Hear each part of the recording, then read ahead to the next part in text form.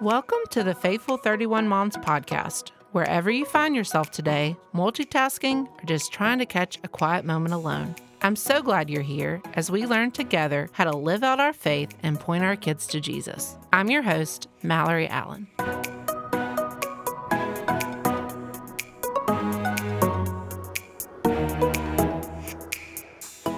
Hey friends, Mallory here. Thanks for joining us with this bonus story episode. I just wanted to take a few moments to share a personal mom story that's happened recently at our house that's really been on my heart lately, and hopefully it's something that you can relate to.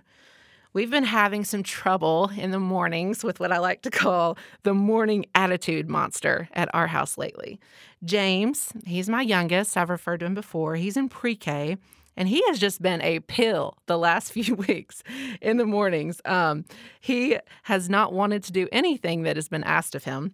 And so the other day, I stopped a show that he was watching, and I was trying to get him to focus on actually eating his breakfast and finishing a worksheet that he needed to do for school. And to say that he wasn't happy about that would be an understatement.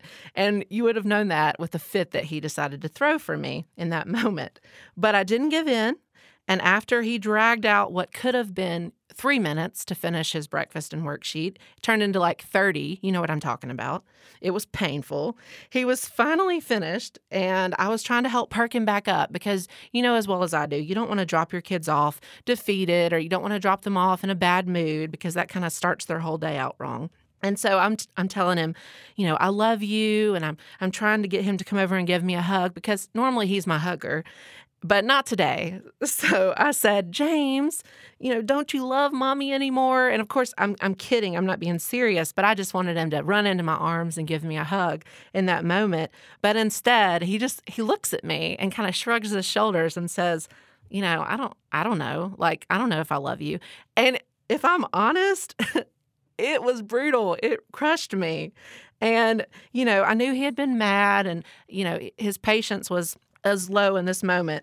But his words, even though he didn't mean them, they were so hurtful. They hurt me. And so I'm getting him dressed for school, and still nothing. No words, no apology, no nothing. And we get in the car, and I'm thinking, surely he's going to, you know, come back and apologize to me for that, because that was so rude, even if he was, you know, upset. But no, still nothing. And I'm sure that you have had a moment like this with your kids before, and you're like, really? You know, of all the things that I do for you.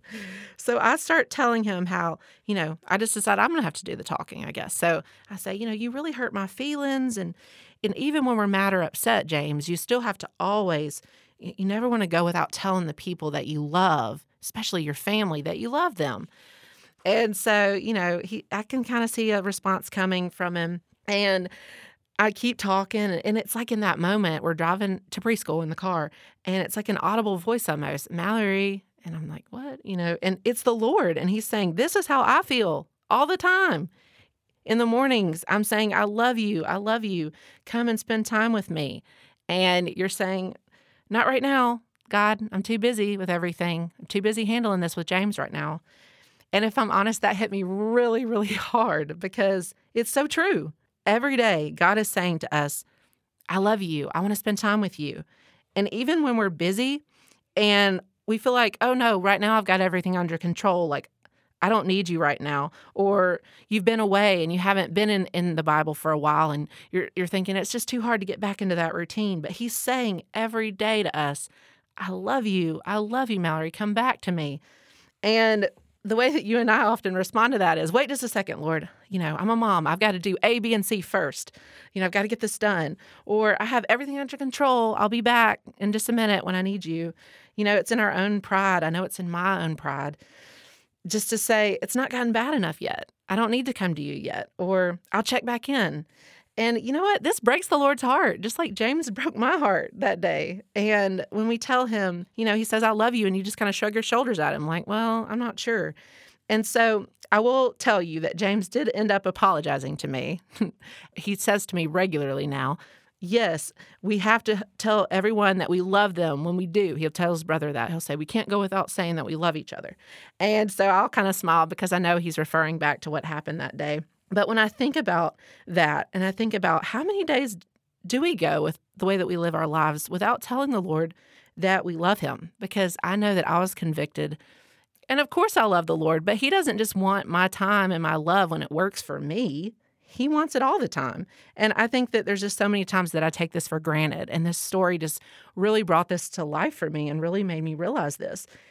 It's so much easier when something hard comes up in your life. Like, for example, if you've had a death in your family, or you're praying for wisdom because you've got a difficult situation, parenting situation with your kids, and you're trying to find some wisdom in that, you go to the Lord.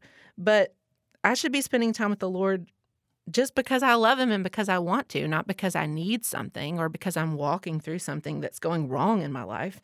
And I was just reminded of that in this story, that knowing Jesus, it's about a relationship. And for any relationship to grow, we know this, you have to spend time together. Just because with your husband or with a friend that you have or with your children, you have to spend time with each other. That's what a relationship is. Not because it's something that you need from the other person, but just because you want to. And realizing that when our kids do something like this, like James did to me this day, that cuts us really deep as parents, how much more does our Heavenly Father hurt when we do this to Him? So that's just something that I wanted to share today, because the Lord really convicted me of this in this moment of dealing with this story with James. And so I just wanted to share that and see if that would challenge you in that same way. Thank you so much for listening to my story today. Do you have a story like this where the Lord has taught you something, kind of an aha moment in the midst of your parenting? I would love to hear it. You can actually email me directly from faithful31moms.com, or you can message me on Instagram. I'll make sure and include those links in the show notes. Thanks again, and I hope that you have a blessed day.